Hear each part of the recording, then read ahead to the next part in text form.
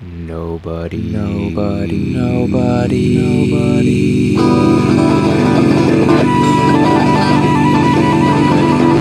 Nobody reads short stories.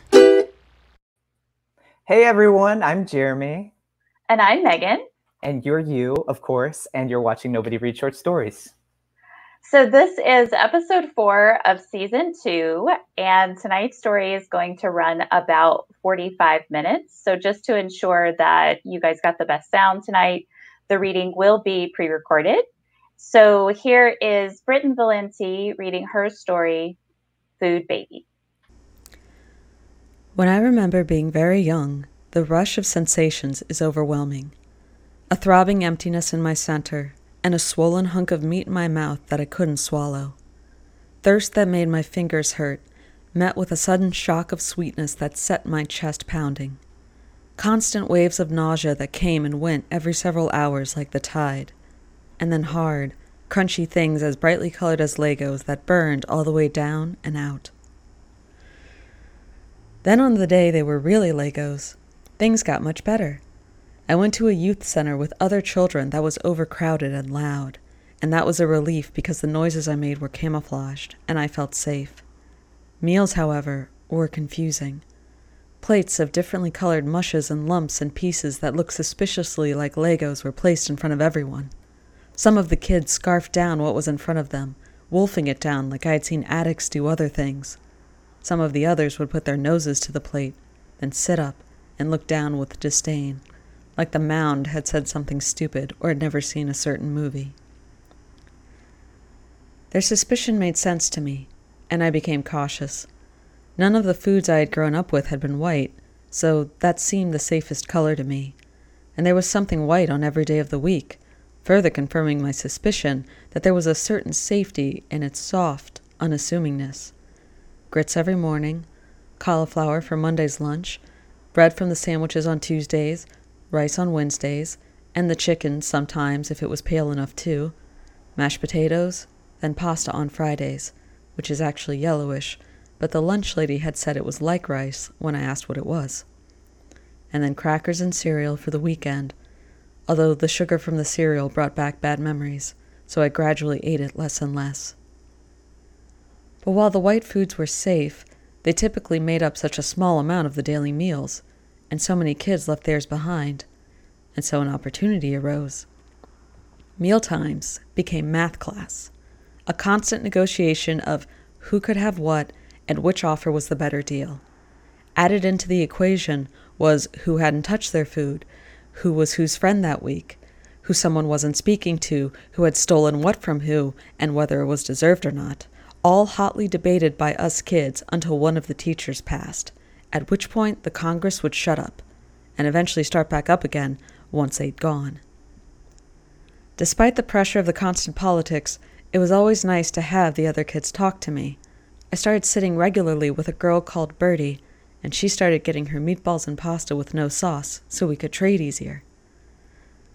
The system was upset when we started getting pizza on Fridays. There was no trading, as everyone received the same 2 slices. I removed the pepperoni, cheese, and wiped away the blood-red sauce to get to the white crust underneath, and took such great pains that even the caretakers noticed. I found myself in the office of the director, who said they were worried about my food habits. I could have explained about the white food, and how more than once I had thrown up so bad that I went to the hospital and saw my skin standing up after it had been pinched by a nurse. But instead I nodded, and said I understood. It was best and safest to placate adults, and then get away from them. After I left the office, weighing whether cheese could count as white or if I should do something drastic and add green foods to my allowables, word must have gotten out. I was immediately approached by Erica, an older girl who had never deigned to speak to me before.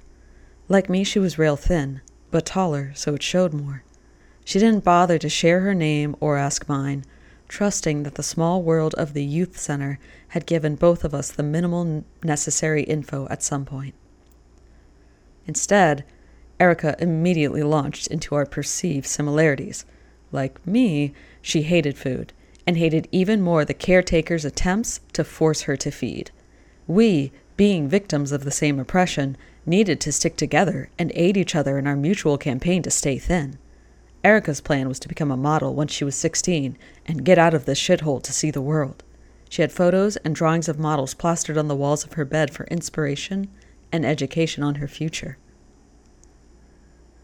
I told her I didn't care about being thin. She looked at me aghast, then angry. Of course I wanted to be thin. Everyone wanted to be thin. And everyone who couldn't be thin wanted everyone else to be fat like them. There was a war going on, and we were on the same side. We were some of the lucky few who had managed to get this far at this weight, and the rest of our lives would be determined by how long we could resist. It was at this point that I thought Erica was a crazy person. Maybe she was less obvious, but just as obsessive and strange as Darnell, a boy my age who would look at you like he wasn't sure you were there and answer questions no one had asked. I tried to politely decline joining Erica's ranks. But we have to stick together, she insisted. Besides, you don't know what you're missing. When you don't eat, something happens to you.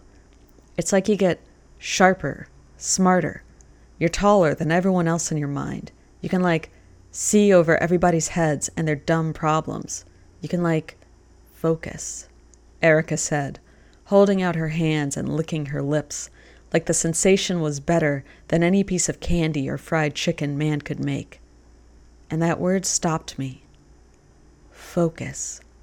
It almost made me cry.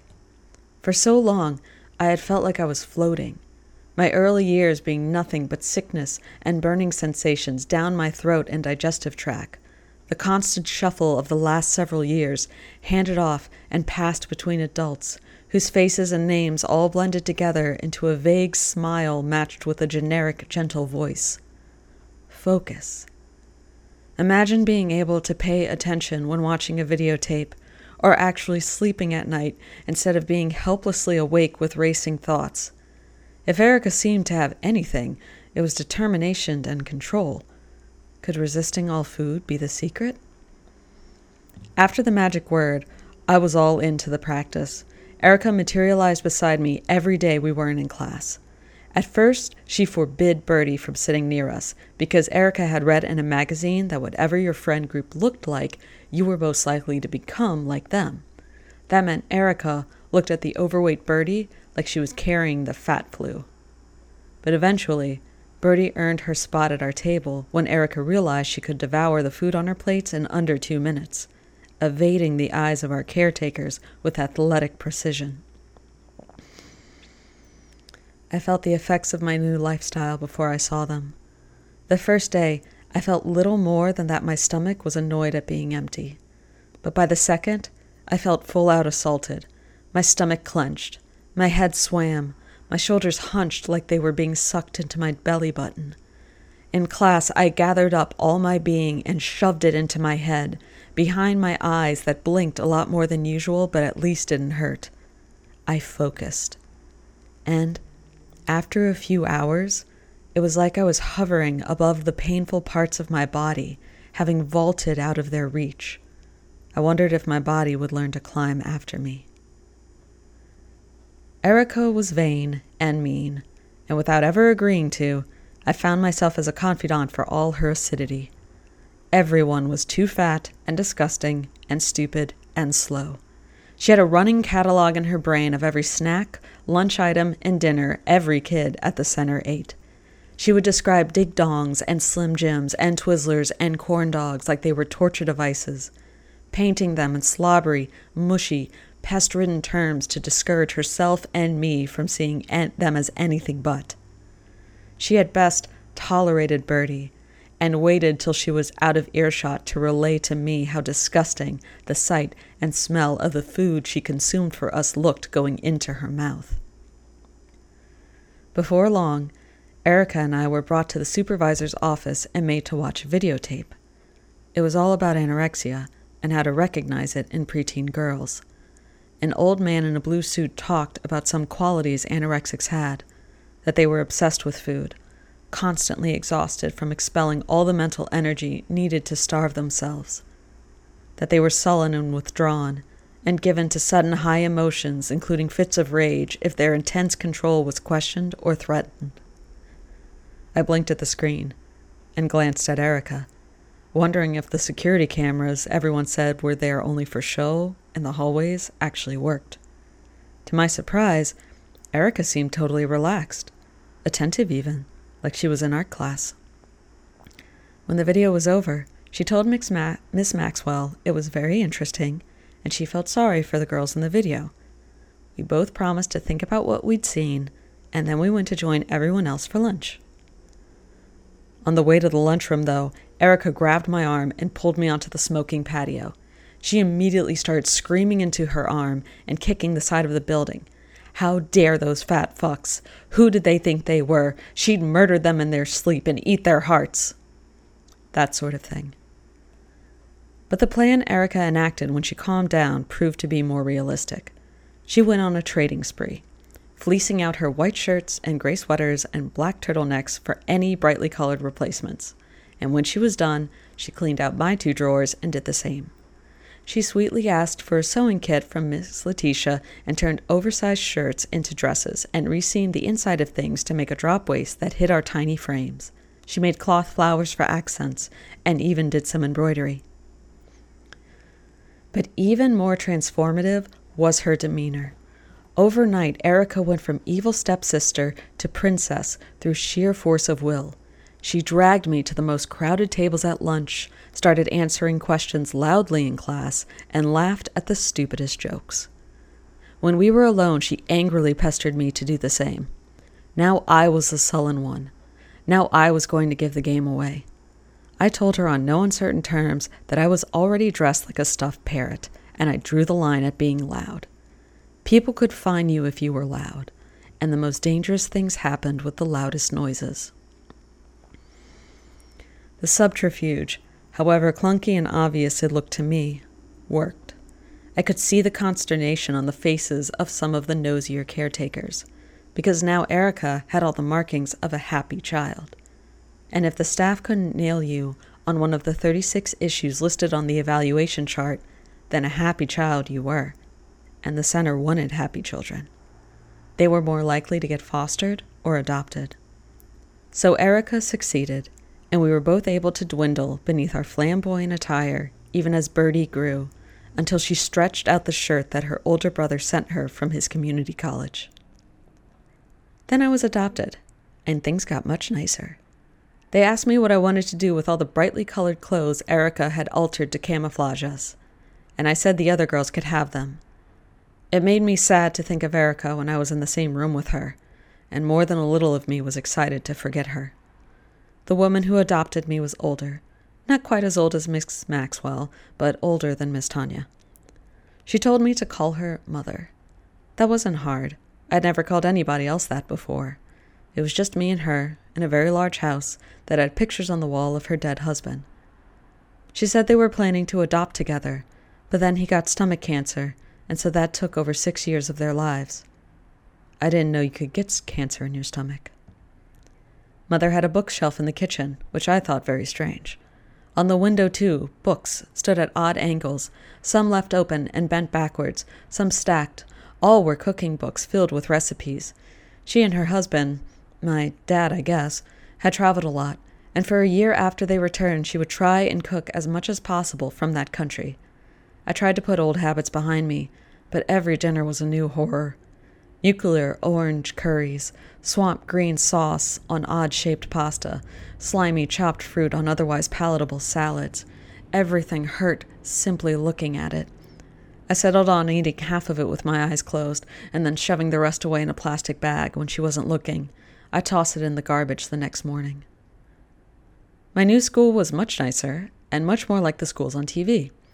Everyone had matching uniforms, and identical backpacks only distinguishable by sewn-on cartoon or sport patches. School was also a lot harder.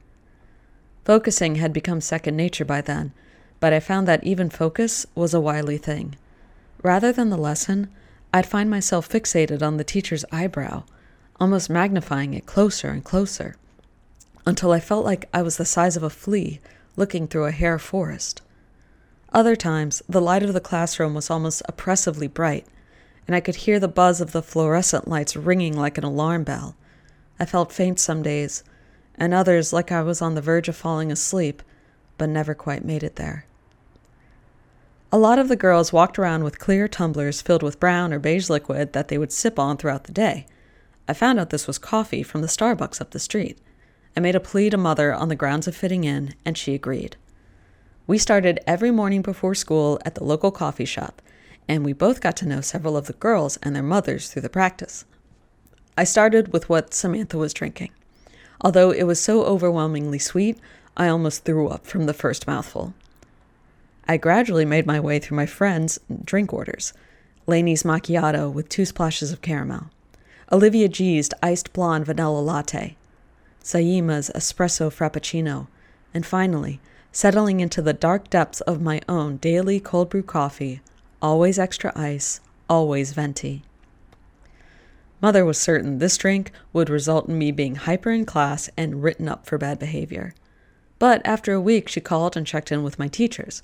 They said however high the amount of caffeine I was drinking was, it didn't seem to have a negative effect. In fact, they all confirmed I seemed much more alert and active in class. And so the coffee was my saving grace. I rationed it, making sure it lasted until the end of lunch, where I'd chase it down with the white bread from the sandwiches I convinced Mother I wanted. I felt so good. I even tried out for the track team because Samantha, Lainey, and Olivia G said we should all do it together. However, my happiness made me lazy, and I stopped hiding the dinner food with my usual stealth. I'd chop the steak, or chicken steak, or salmon steak into small pieces and shuffle them around, then dump them in the garbage at the end of the meal. After all, I was thriving in school, and had made it onto the middle school junior track squad. If any disagreements arose about my eating, I could surely point to that as proof that my food intake was good, or at least defensible. However, when I came home one day to Mother sitting at the table with a small plate of Malamars and a large glass of milk waiting for me, all my prepared arguments melted away. I peeled the chocolate off the cookies as she said her piece about nutrition and my growing body.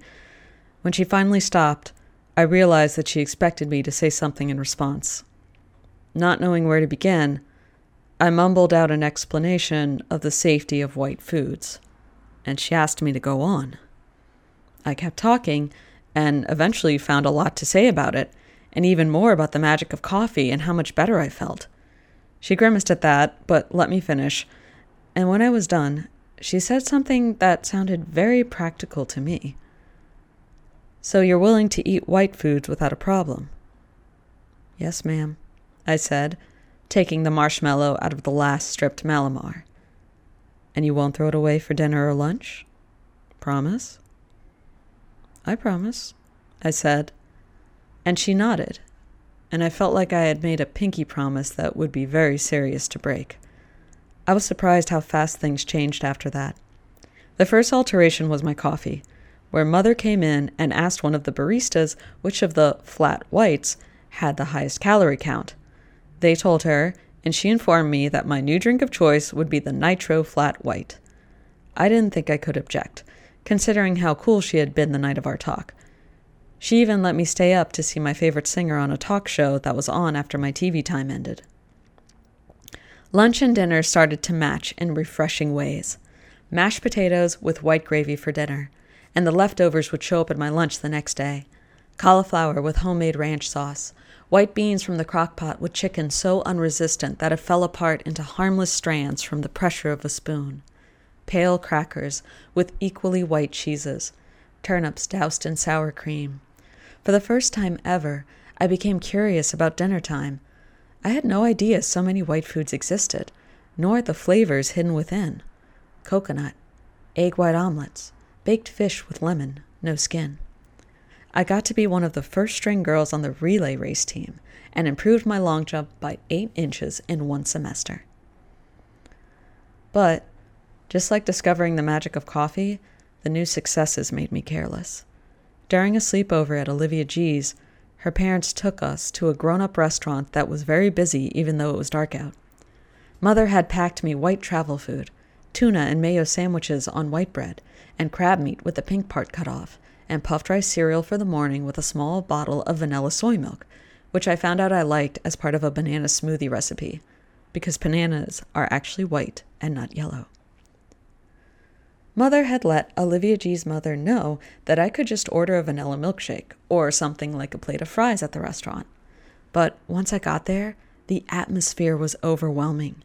There was food everywhere, stacked high on plates, wet and dripping with sauces that shone in the lamplight. Everyone was happy. Piles of people were stuffed, laughing in wooden booths, and they crowded around giant pieces of cake that had candles that curved around like silly straws. I scoured the menu for something white, something to bring me into the fold. Olivia G's dad ordered the fried fish basket, her mom the steak and side salad, Olivia G the mac and cheese with bacon crumbles. I asked the waiter if the clam chowder description was accurate. He read it over and said, yes, it was accurate. I asked him to hold the green onions. When the dishes arrived, mine looked perfect. It was a milky cream sea in which floated bits of boiled potato and identically hued clams.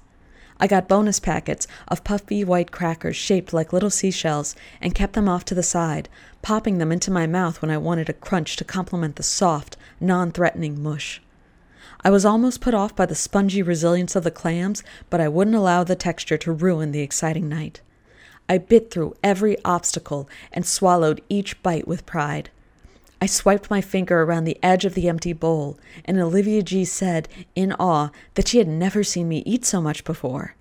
Her mom said that was rude, but I squeezed Olivia G's hand under the table so that she knew I had taken the compliment. That night, I woke up with a knife in my belly. The skin on my face felt like it was wet and rotting off my bones, but my throat was dry. I tried to stand, and the knife tried to leap up through my esophagus. I woke up Olivia G by moaning, and we woke up her parents as she tried to half walk, half carry me to the bathroom. I threw up for the first time in a long time, and her mom and dad started to call Mother. Though it took a transcendental power I did not know I had, I stood up straight and spoke to the shaky figures that looked parent-shaped. It's all right. There's no need to call her so late. I feel fine now. I guess I just needed to get something bad up. We'll see her in a few hours anyway. When kids are calm, parents feel stupid if they're not. Back in bed with Olivia G, she whispered in a nervous voice if I was really all right. You said you felt like you were dying.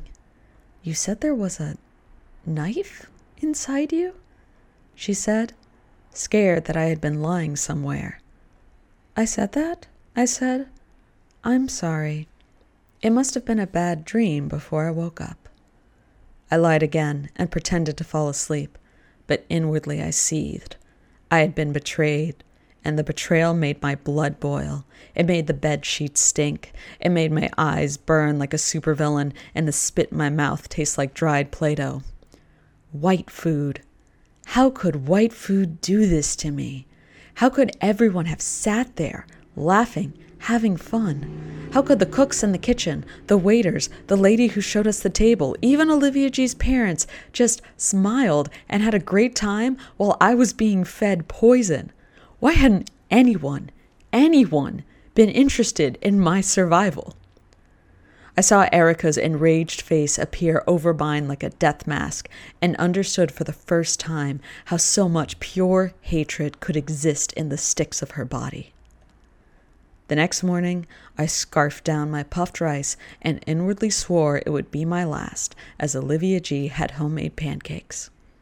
I let her try my vanilla soy milk, and when she said she liked it, I insisted she keep the container as we had more at home. When Mother came to pick me up, Olivia G's mom and dad told her about the clam chowder and the food poisoning. Mother said she was proud of me for having tried something new at a restaurant. Now you know you don't like clam chowder, she said, which was our code for when something made me feel nauseous. Oh, she did like it, Olivia G's mom insisted. She ate the whole bowl. It smelled fine, tasted good, right, Angelina? Yes, I said, and tried to smile without showing my gritted teeth. "Oh, well, maybe I will make you some at home," Mother said, clearly wanting to withdraw before Olivia G's mom could go on about it for another 10 minutes.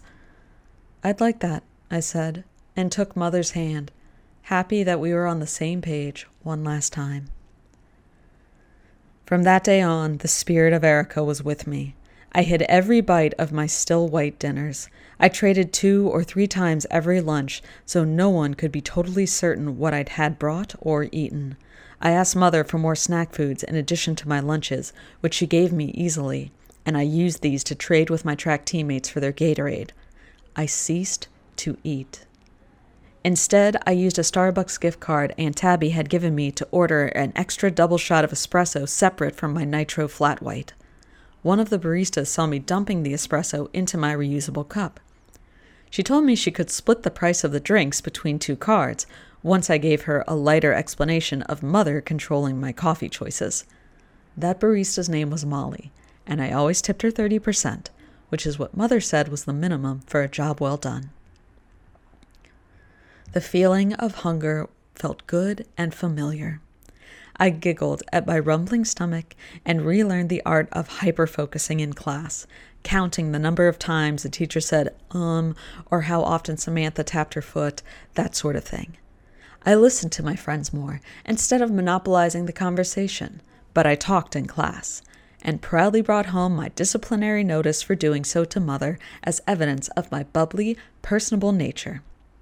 I had trouble sleeping, but I asked for and had glow-in-the-dark stars put on my ceiling.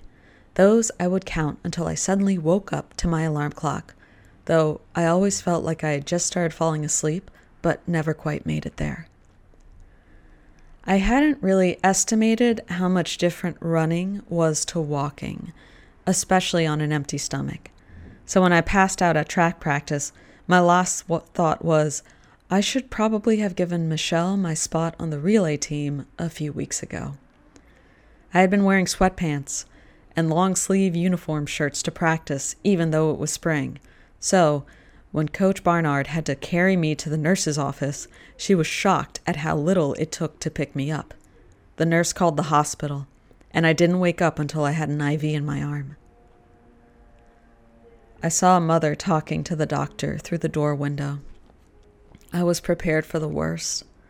Another girl, much older yet skinnier, in the bed to my left, had been screamed at by her mom. She had grabbed her by the shoulders and started shaking her so hard that her stepdad and several nurses had to pull her out of the room, and she was crying as much as her daughter. Something about being in the hospital makes parents go crazy, the girl to my right had said, like it was the location's fault. I prayed Mother wouldn't be so affected.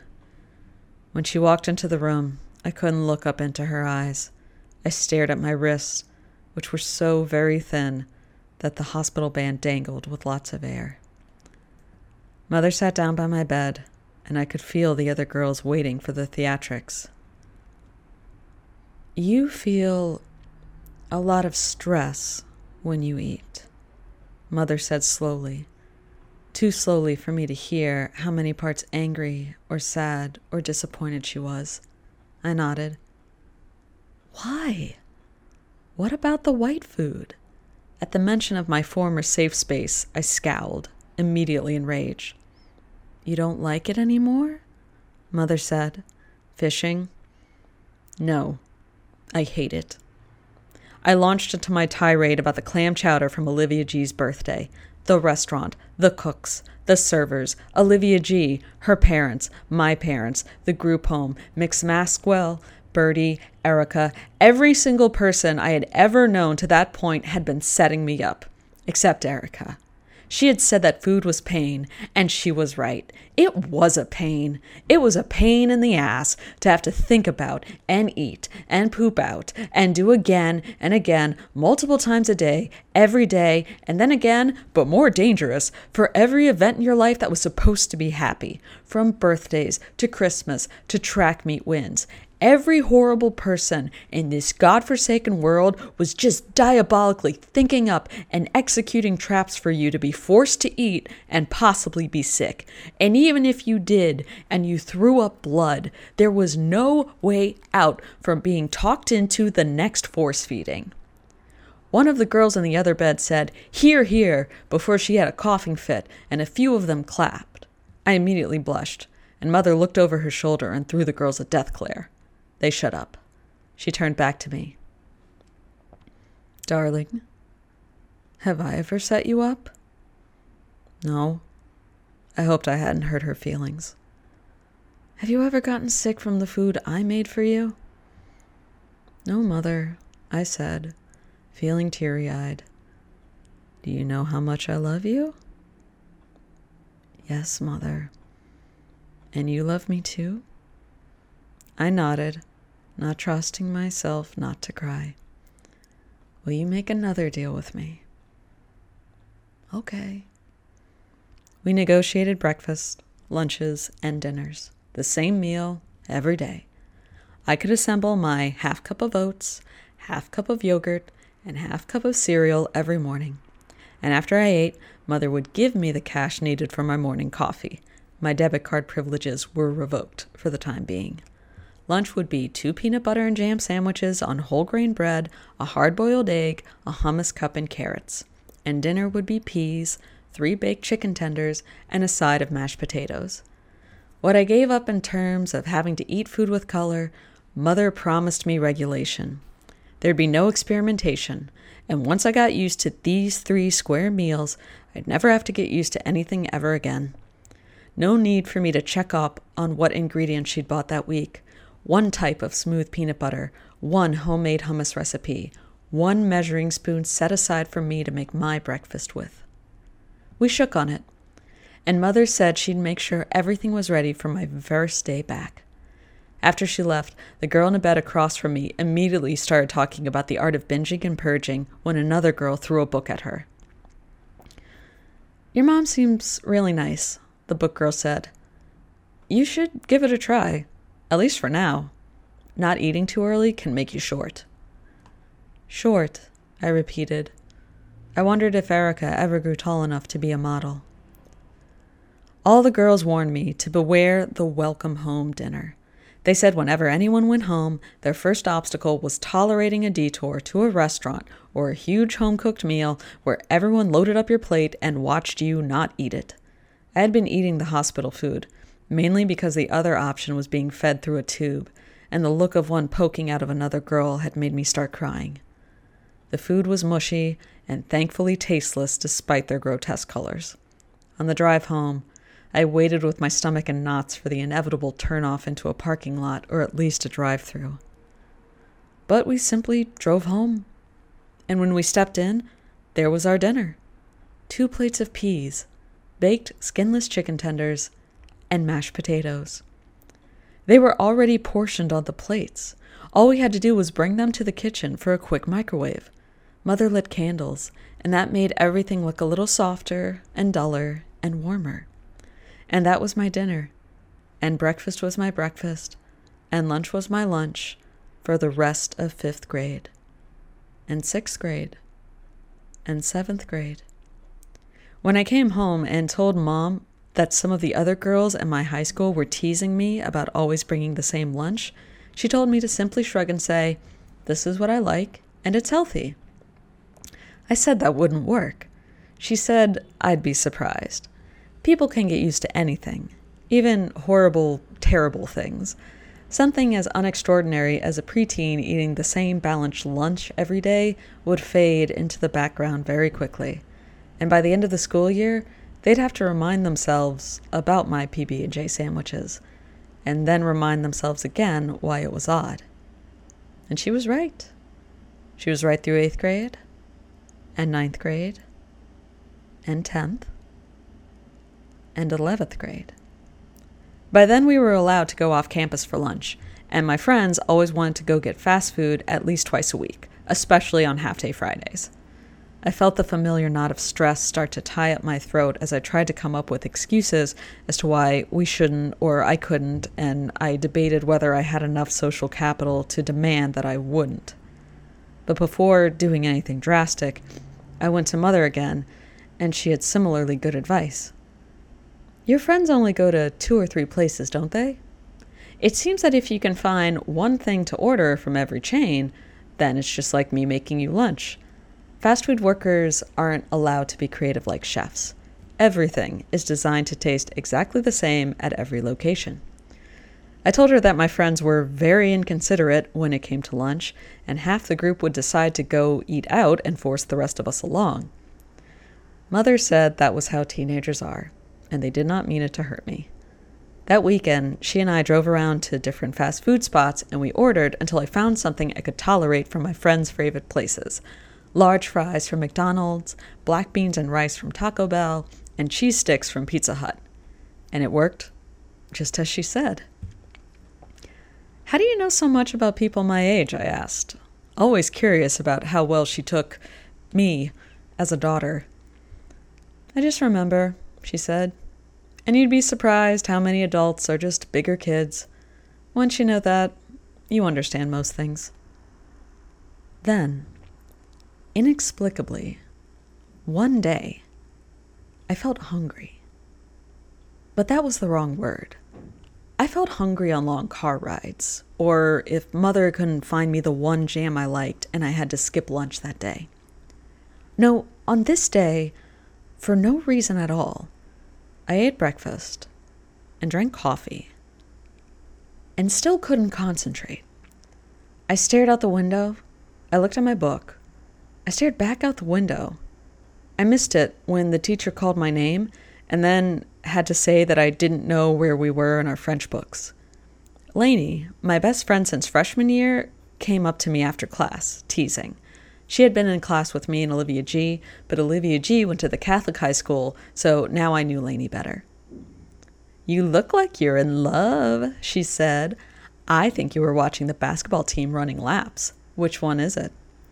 Lainey, I said, very serious. I was thinking about food. Lainey, whom I had told everything, my lunch, my time at the hospital, my fast food ordering, only blinked at me. Thought of it like how? Like I wanted it. Lainey's eyes went wide. She took my hand. We immediately thought up a plan. We tell Amanda and Claire that we had to study for our AP Calculus final, and then we go to the McDonald's, alone. We'd even drive the extra 15 minutes to a different McDonald's where none of the workers knew us and so wouldn't remark on the change in my order. What are you hungry for? Lainey asked as she drove. I don't know, but I don't want to get sick. Oh, no way, of course not. Should we start with, a salad? Start? Oh, no, I think I've got, one, meal in me. So I think I better commit to just one start and finish because that's it forever, you know? Okay, that makes sense, Lainey said, even though I wasn't sure it did. We parked in the parking lot and watched the entrance as Lainey scrolled through the menu on her phone. Okay, which of these sounds good to you? Chicken sandwich, chicken wrap, chicken nuggets. Oh, they have a fillet of fish here. Have you ever had fish sticks? It's like a patty of that. Lainey looked over at where I was staring, towards a pornographic poster of a double quarter pounder with cheese. I can't have that, I said, and was surprised at the disappointment in my own voice. Oh no, you would die, Lainey said. My mouth is watering. I need to spit. No, that's good. Just swallow it. What? Ew. What else do you usually do with spit? After more discussion, Lainey suggested we start small. A quarter pounder was 4 ounces of meat, and Lainey found that a standard McDonald's patty was 1.6 ounces. Under 2 sounded safe. If I get it without anything on it, then it's just bread and meat, I said as we got out the car. Yeah, but don't worry about requesting that. Lots of people eat it that way. And they just put on their own ketchup. I reached my arm out to stop her. I think I want cheese.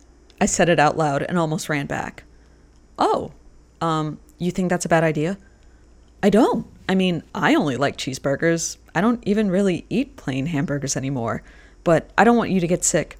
But then, what if the burger really is better with cheese and you never eat it again because you didn't try it at its best? Lainey shut up. We looked at each other and waited for the other one to make a move. The next thing I knew, we were in front of the counter. Lainey was ordering. I will have the cheeseburger combo meal, large fries, and a Coke, she said, like she was the opening speaker at a debate meet. And a chocolate shake. No vanilla, I said, remembering that I hated chocolate. One of each, Lainey said, and pulled out her debit card. Why did you order shakes? Lainey asked me as we sat in a booth far away from the entrance and other people. I don't know. I just remembered people dipping fries in their milkshakes was a thing. Yeah, a gross thing, Lainey said, and then tried to recover. But if you want to try it, I will too.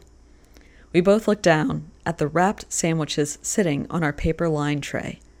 The fries were making me feel more at ease, which is what Lainey had hypothesized.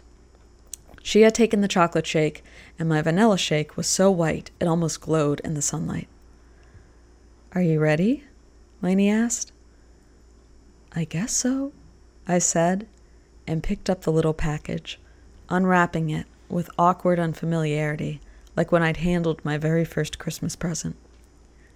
I bit into the burger and was overwhelmed with flavors and textures and smells that ran down the back of my throat and then exploded up to some sensory organ that had never known feeling. The squish didn't bother me. The drip didn't bother me. The fact it came with mustard already on it didn't bother me. Everything melted and pressed together, as beautiful as a candle, or exciting as a pillow fight, or magical as love. The bun had seeds, and these I rescued from the paper and popped in my mouth, crushing them between my teeth. I took bites of burger and then bites of fries. I dipped fries in my milkshake, in Lainey's milkshake with her permission. The fries were hot, the milkshake cold, and what did I care? I almost cried. I did laugh. I took the last bite of my burger and dunked it in my tub of ketchup and polished it off. Lainey applauded me. I bowed. I felt transcendent for about 45 seconds. After that, I found my head in my hands. What's wrong? Lainey said, alarmed at the emotional about-face that had happened before her eyes. I can't believe I did this, I mumbled. Did what? Do you feel sick? I need to call my mom. I jumped up and ran to the bathroom. Just like I did when I was 14, and Bailey Proctor had spilled grape soda down the back of my dress at the junior prom. I almost fainted in relief as I ran in. It was a single bathroom. I could lock myself in. I quick-dialed Mother, pacing around the tiled floor and trying not to look at myself in the mirror. Why had I done this? I had a good system. We'd had a good system, and I put everything we'd worked for to risk. Why? Because I woke up one morning and felt bored by my oats? I hadn't even slept on this idea. Hello, honey, she picked up, never suspecting. I immediately called her mommy and launched into my apology. I told her about feeling hungry and telling Lainey first and the McDonald's trip, and that I could have gotten a salad or a chicken sandwich, but I didn't because I was selfish. And when I finally gave a complete step-by-step of my entire day up to that moment, I took a breath and had to sit down on the toilet with my pants on because I felt dizzy. There was silence on the other end of the phone. So you ordered a cheeseburger for the first time? Yes, I said, and then took another deep breath because I had yelled. Did you like it? Well, yes. It tasted very nice, and the consistency felt right, and I liked the pickles being on it. I usually hate pickle smell, but it was nice, and the meat and ketchup, and they had sesame seeds on the bun. That was nice. You usually hate things that small. Yes, but nothing got stuck in my teeth. And I had a milkshake. Nice. You think so? Yes, my love. Do you have Key Club after school today? Yes, I sniffled. We have daily meetings until the 3rd. Okay. I'll expect you home at 6 then. I love you. I love you too, Mother. I spent the rest of the day with my head down. What did this mean? What was my day-to-day life going to look like? I could definitely go and simply order off a menu like my friends. I had the ability. Today had proven that. I could even enjoy it, apparently, for a moment. What did my mother really think? Had she hung up the phone and sighed in relief? No more mindlessly making mashed potatoes, no more crates of jam being delivered to the house at a time of day no one was home to save it from the porch pirates, No more freezer full of frozen chicken tenders because I had needed more uniformity in my only real source of protein. I had a panic attack in the West bathroom because I had the sudden, crushing thought that maybe my mother had gotten off the phone with me and immediately called my therapist with the good news. Was I better now? I had disordered eating. My therapist had been very clear about that. She wanted there to be no mistake that this system I had with Mother was only temporary, and I had to keep pushing to be able to eat without stress, but also without the guarantee of set food times and menus. Something that apparently other people in the world did easily or easier than I did. Or maybe they were just hiding it better. Or maybe they were oppressed by other things, fearful of other aspects of their bodies. I imagined someone desperately seeking a doctor who'd remove their eyes, or someone cutting off the tips of their toes to stop crud from accumulating under their nails, someone who was terrified to breathe in toxic air and denied themselves oxygen. I felt defeated as Lainey drove me home, my uneaten, packed lunch in my hands, like every day when someone convinced me to go get fast food. Once home, I would take it and dump the contents in the garbage and wash out the segmented Tupperware with soap and water, leaving it to dry on the dish rack for the next day. On any other day, as soon as I got home from track or some club, my dinner would be waiting for me, because I refused to eat any snacks or protein bars or anything thicker than Gatorade. But what about today? Would Mother assume I wasn't hungry? Was I well enough to seek out my own food? That I wanted cheeseburgers and fries all the time for lunch? Did I want that? I stepped through the front door, already on the verge of tears, when I stopped. Mom had set out my plate of peas, 3 chicken tenders, and mashed potatoes.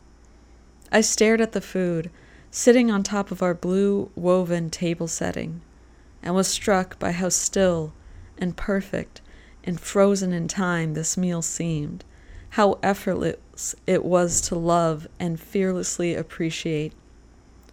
And as I felt this gratefulness, which I had tasted so many times from and for my mother, I remembered. "What do you think of this?" she had asked me, handing over a piece of breaded chicken she had made back when she was trying to home-make my chicken tenders. I dutifully took the small bite, even though my nose had already told me I wouldn't like it. "It's too spicy," I said. "Okay, no pepper in the next batch." "You're not mad?" I was always afraid of the inevitable day her goodwill towards me would run out. "Nope," she said, and put the pepper on the second shelf of the spice cabinet, where all the spices I didn't like were being sequestered, until the day I let them out.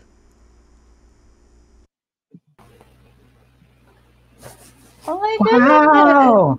Megan, crank that cranky. All right, let's do it. I'm going to crank the cranky. Britton is in the green room dancing right now. Britton, we see you. We see you. Everybody else is going to see you very shortly. Hey, everyone who's listening, especially Britton's friends, if you have questions that you would like us to ask Britton while we're doing Cranky Talk, you can ask them below and we'll try to get to them. Yeah, absolutely. Okay, we ready? Ready. All right. Oh my Megan, goodness. I love that ending. I love the spice rack thing. That's beautiful. Oh, it was beautiful. It was so satisfying. I just loved how it just kind of brought everything together at the end, like her journey into flavors, but also like didn't overwhelm her. You know, it wasn't too overwhelming. You know, it's like, okay, they'll be there when I'm ready for them. Yes. And that kind of felt like the whole emotion of the ending. And I really appreciated how that all came together. Agreed. I think it's very hopeful that she's going to figure this out. And her mom in the piece is just so wonderful. She's so wonderful. And it really made me think this time about this story being really the story of her and her mom. You know, I know it's about her journey with food, but her mom plays such a large role in her being able to move forward to new places and experiencing new things, that I really felt the presence and the patience and the just the comfort of the mom in this reading. This piece, speaking of, I think this is interesting that you mentioned that, because this piece reminds me, it was based off of a book, but I didn't read the book, but White Oleander with Michelle Pfeiffer. Do you remember that movie? Yeah, but that... Well, okay, so what the girl reminds me of this story, but what's interesting is Michelle Pfeiffer is completely a contrast to this mother. I just kept thinking, what was this that it resembles? And then when you mentioned that, I was like, oh, it's like that, except for the mother will eat your soul. It's the exact opposite. Yeah, for those who aren't aware, White Oleander is the story of this very vindictive woman who has a daughter, and she ends up going to prison and sort of abandons her daughter to the foster system, and never really quite is able to be the compassionate and passionate patient person that Angelina's mother is in this story. That's interesting to me that this story triggered that. That memory. Maureen says, beautiful reading, so well done, and such a deep and emotional story. I agree. Oh, thank you, Maureen. Yes, I completely agree. Another thing that really struck me this time was the beginning. Like, I love how Britton just gives us just enough details about what this young girl's life was like before you begin her story, that we know she's been through something really awful, but she doesn't like drown us in the details of that. It's like we get just enough.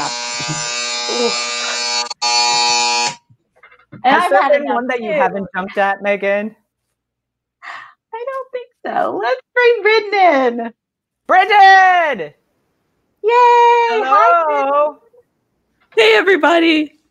So before we jump into the questions, I just want to introduce Britton because she's up to all kinds of wonderful and exciting things all the time. So Britton is an award-winning screenwriter who occasionally vacations to other mediums like short stories and YouTube videos. She currently runs 2 YouTube channels. Mac and Channel is a comedy macaroni and cheese review show in the style of Pee-wee's Playhouse. It's amazing. You guys have to check it out. Really ridiculous, but awesome. It's so good, and it's so Britton. And the other one is God Thinks, which is a channel that explores modern problems through a progressive Christian lens. And her episode, Britton, like, what was the title of the most recent episode? I love the title of it. What can Christians learn from the Addams Family?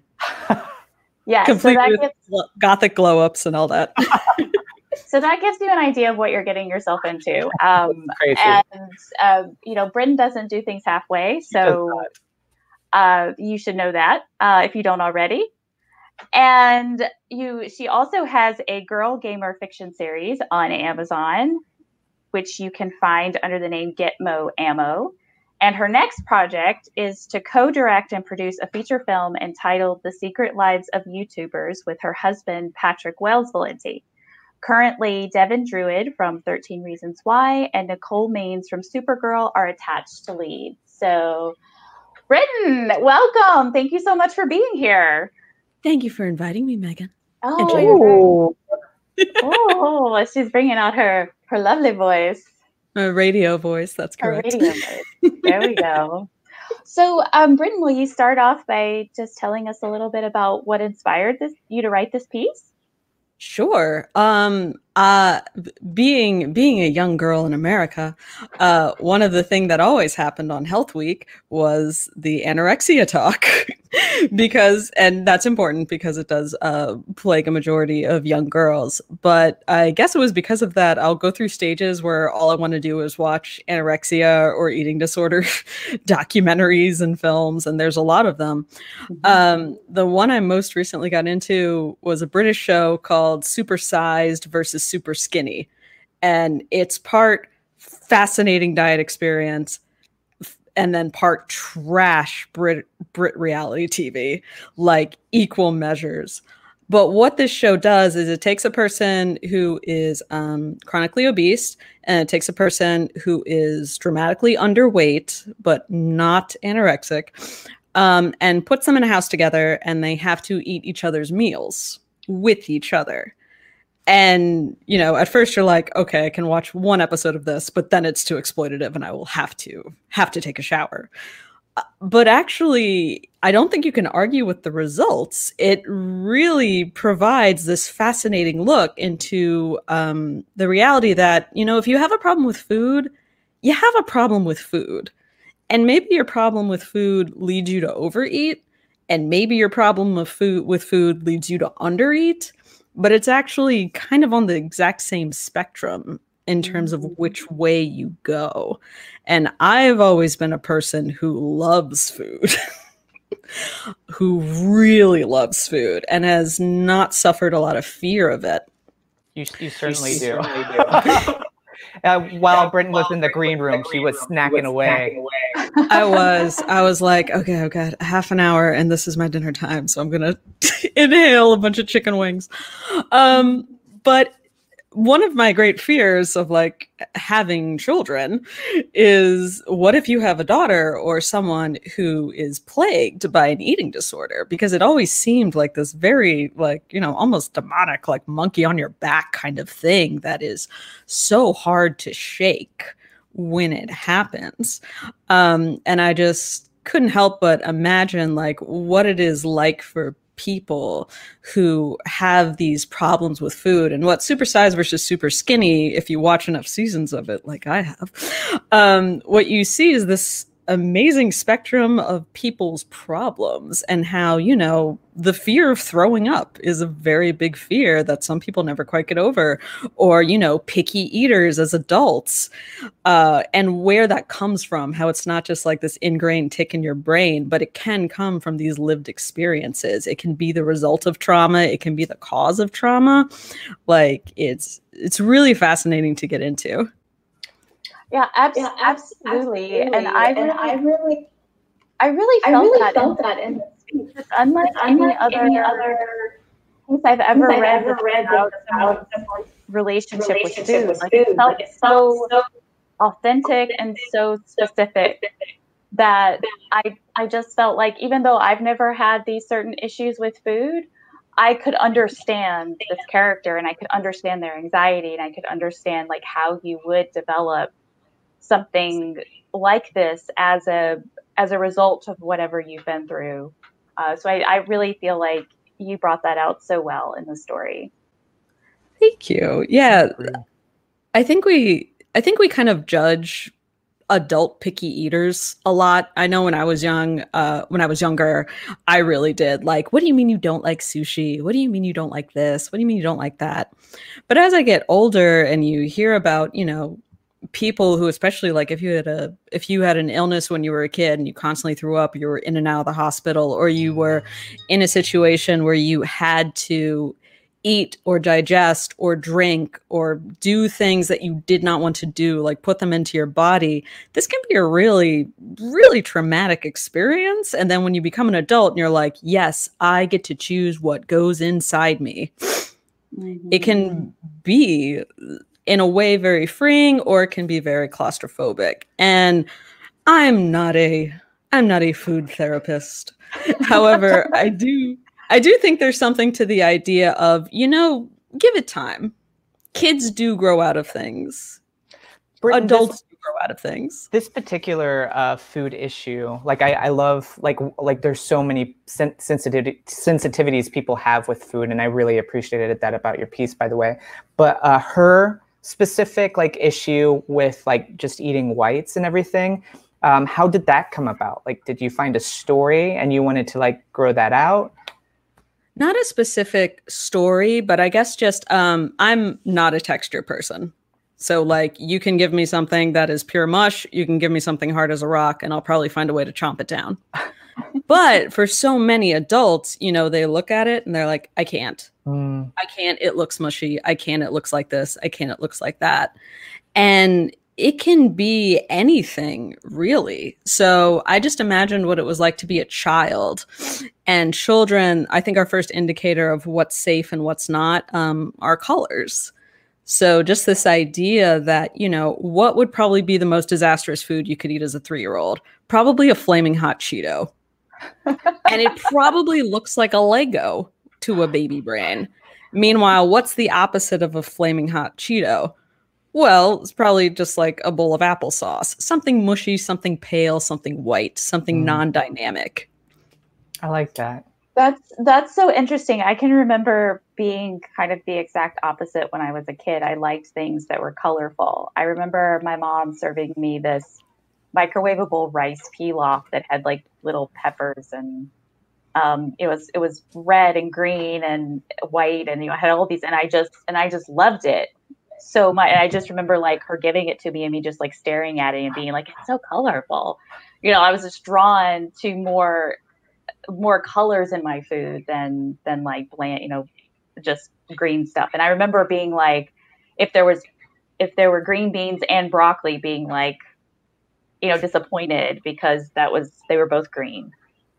I just love it because we all have such different experiences. Like once you start asking people like, tell me about your favorite color, tell me about the food you hate, tell me about something, like you sort of start to understand that, our brains really are wired differently. Like some of us are disturbed by too many bright colors. I'm obviously not, but some of us are. And then some of us are very disturbed by too many straight lines or just like, whatever it is. It's really like a kaleidoscope of humanity up here.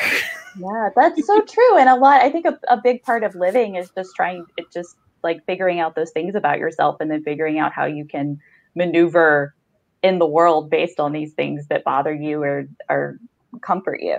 Oh my goodness, you figure them out, and then once you figure them out, there's other issues that you're like, and then they change, and then you're like, absolutely, they change. No, and I was one of those kids who had like a bucket of like medical issues when I was very young. So I was like in and out of the hospital all the time, and I think that's one of the reasons I was a picky eater growing up. But then like the age of 14 rolled around, and I was like, people are gonna judge me if I don't like sushi. People are going to really have an opinion if I don't like, I don't know, try things. So I better get on this, and I'm glad. Britton, I want to throw you with like something. Are you ready? Okay. I'm ready. I'm going to throw it. What was the most difficult thing about this piece to write? Boom. I think the most difficult thing was trying to get into the head of Erica, because you did a great job. Thank you. Because and that's the thing. In some ways, it was also trying to write the main character, because like as an outgoing person and from an outgoing family, rage is really easy to access, but like being so mad about something that is inherently bad for you. It is bad that Erica does not eat. It is bad that she is training herself to sort of see the world in this very narrow-minded way. And, she's in the foster care system, so she probably comes from an extremely traumatized home. And then, like, juxtaposing that with the main character and how detached and unemotional she is for, like, most of her life, which is a protective thing that kids that come out of the foster care system will go to, and just trying to juxtapose these two voices that have the exact same thing in common, but they're coming at from two different perspectives. So yeah, just trying to capture the voices, I guess. I have to say that was one of the things that most impressed me with the piece, was how you captured Erica. She's not likable, but right. I liked her, like I felt like she was a real person. I would have been happy to explore her world more just because I liked her so much. Obviously, you don't have to write that. I just liked her so much. And I thought you did a great job of making a dynamic character that kind of fades into the story, but is still there throughout. Like, I thought you did a great job with that. I 100% agree. I love that line that Erica has about like ripping their hearts out and eating them or something. And I can remember being that age and being so mad that like you have that feeling of like, I could release total terror on everyone around me. And just not being able to kind of manage that. And then I also loved how Angelina remembers Erica, like when she's going through a difficult moment, like she thinks back to Erica as like her guidance. I don't know, like just to it. I just like that you reflected back on her and kind of reminded us that this is another route that Angelina could have gone if she had chosen a different way or had different influences. Yeah, I feel like with a lesser writer, Erica would have been harnessed as like a villain, and you did not do that. You did not do that, and I loved it. I loved that. No, not at all. And just adding to that, Angelina has a lot of complexity, even though she is someone who is very internal. We see her emotions, we see her not just her anxiety, but her humanity. And I agree, in the lesser hands, she would have come off as being much more flat. I really love children. And what did Rob used to say? By the time you're 8, you're a genius. Rob was our teacher. Like he was the chair of our program at Carnegie Mellon, just for people who don't know. And he had adopted, at that time, I think was an 8-year-old. And he just came in one day and was like, by the time you're 8, you're a genius. Like the amount of things that you have to learn between the ages of 0 and 8 is just like, it's everything. You have everything you basically need to operate in the world, and then everything else is icing. Yeah, I think that's that's a lot of truth to that. I don't know how much we really evolve past 8 we years don't. old, you know? We don't. We learn so many coping mechanisms by 8. We sure do. We grow up, we look older, but I think the secret is that we're always children. We are always children. Yeah. Always children and always picky eaters.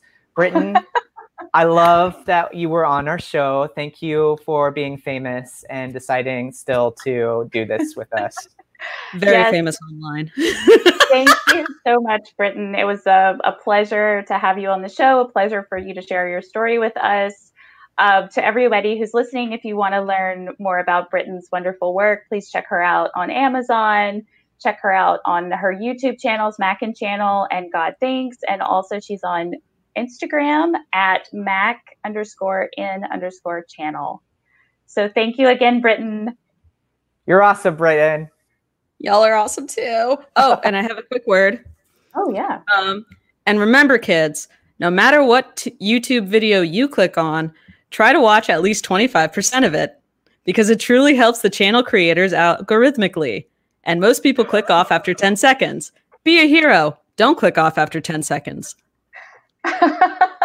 Thank you for that PSA, Britton. We appreciate it. Thank you so much, Britton. Bye. And a perfect segue for that.